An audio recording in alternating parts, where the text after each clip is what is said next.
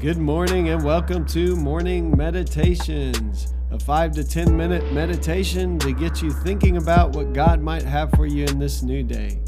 I'm your host, Pastor Nate Cook, so we hope you'll enjoy your meditation for this morning.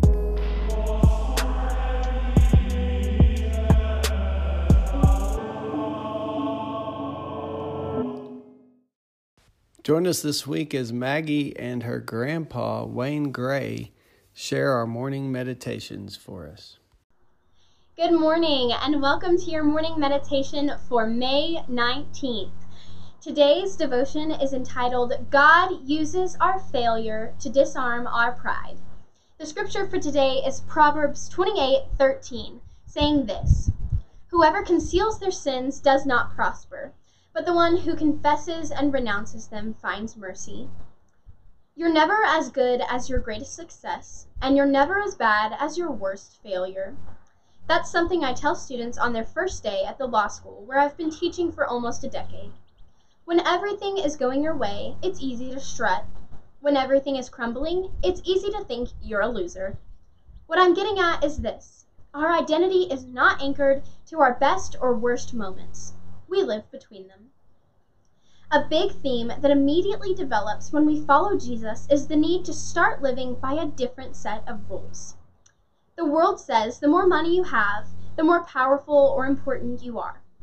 God says the more money you have, the harder it is to be like Jesus. Why? Because money gives you options and independence. And God is inviting you to become more dependent on Him and have less confidence in what you own. The world says the more followers or fans you have, the more popular you are. But God says if you want to be popular with Him, you'll stay close to the lowly in heart, where He is. Jesus was drawn to the people who couldn't seem to get it together. He's crazy about the ones who are killing it too, but often they just don't feel as desperate for Him. For most of us, there will be a time when all this changes. Something will happen that makes what we put our faith in, other than God, fall like a house of cards. Each of us will experience a defining moment that will shape our faith if we'll let it. I think God uses our failures to disarm our pride. He meets us in the wreckage, and He makes us more humble. If you're riding high on a run of fortunate events, keep your eyes fixed on Jesus. If you're getting battered by a run of unfortunate events, remember that you're in good company. What past failure has taught you about humility and dependence? Isn't it good news that we aren't defined by our accomplishments, but we are defined by the love of the God that created us? I think that is so special and such a beautiful reminder today. I also love that Bob talks about the kind of God that we serve being one that sits with the lowly at heart. I think that often we find ourselves in that position, especially during this last year with all the ups and downs that we have had. And I know that going into big life-changing decisions and things like that, I know that sometimes we can fall and become the lowly at heart. And isn't it wonderful to know that we serve a God that chooses us? I think that that's just a beautiful reminder today. But Granddad, do you want to share some thoughts on this? Yep, I had a hard time trying to find something that I thought would fit with this. I've certainly had my share of failures, but I just didn't know which one to share. One that kind of stands out in my mind goes back way before most of y'all were even born, probably. I was a junior in high school, and this young man moved into our small town, and I do mean a small town. We had a population then in Hamlin, Texas of about 4,000 people. And most of us in each class had been going to school together since we were in first grade. A new boy moved into town and lived across the street and down a house from me. And I became friends with him. He was kind of hard to get to know and wasn't just real friendly, but since we lived so close, we often walked to school and home from school together. Come to find out, as he began to tell me his story, his mother and father got a divorce when he was very young, and his mother didn't want him at all. So he stayed with his father, who worked a lot, and he was in daycares and first one place and then another. And then as he got into high school, he got into a lot of trouble, and his dad decided he couldn't handle him, so he shipped him to Hamlin to live with his grandparents, who were elderly. They were really too young to have a rambunctious teenage boy in their house. But after Ben had been there a little while, I asked him all the time to go to church with me. And he knew some of the kids at school that were in the youth group, and he just never was interested. Then one weekend, a big scandal erupted in Hamlin because Ben got arrested for being a peeping Tom at some of the girls' houses that we went to school with. And of course, it being a small town, even though it was supposed to be secret, not too long after it happened, everybody in town knew about it and knew that Ben had been the one that was peeping in the windows.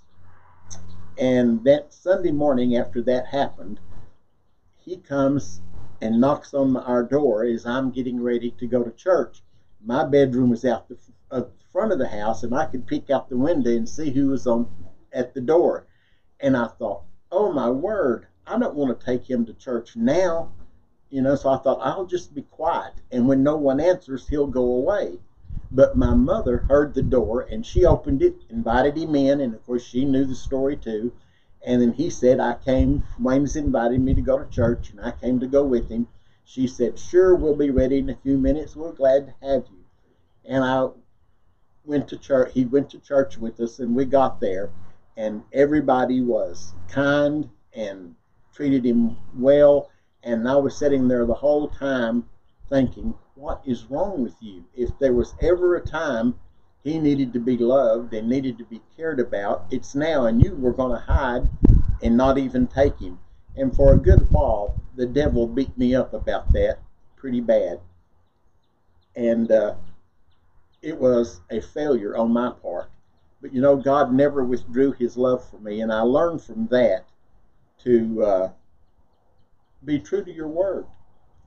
And if God opens something like that for you to do it. And that failure and the pain it caused me afterwards made it easier for me at other times in my life to do the hard thing and run the risk of being embarrassed to do the right thing for the Lord.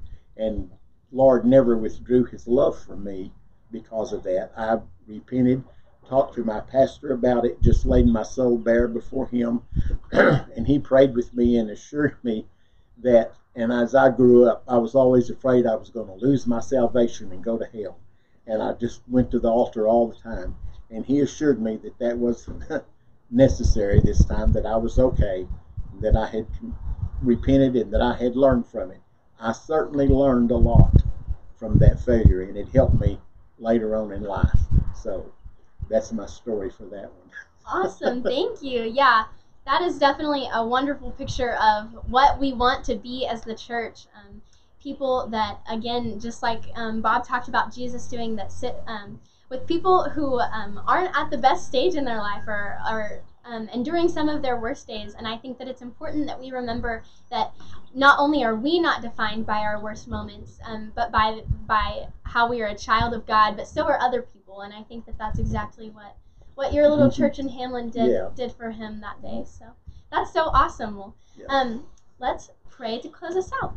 Dear Jesus, I thank you so much for your great love, and that you call us your children, and that you call us loved and chosen. And I pray that we would have that reminder as we go throughout our day today. In Jesus' name, amen. Bye. Goodbye.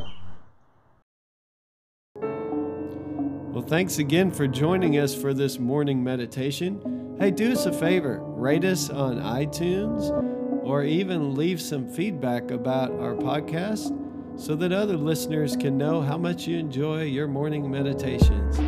Hey, have a great day.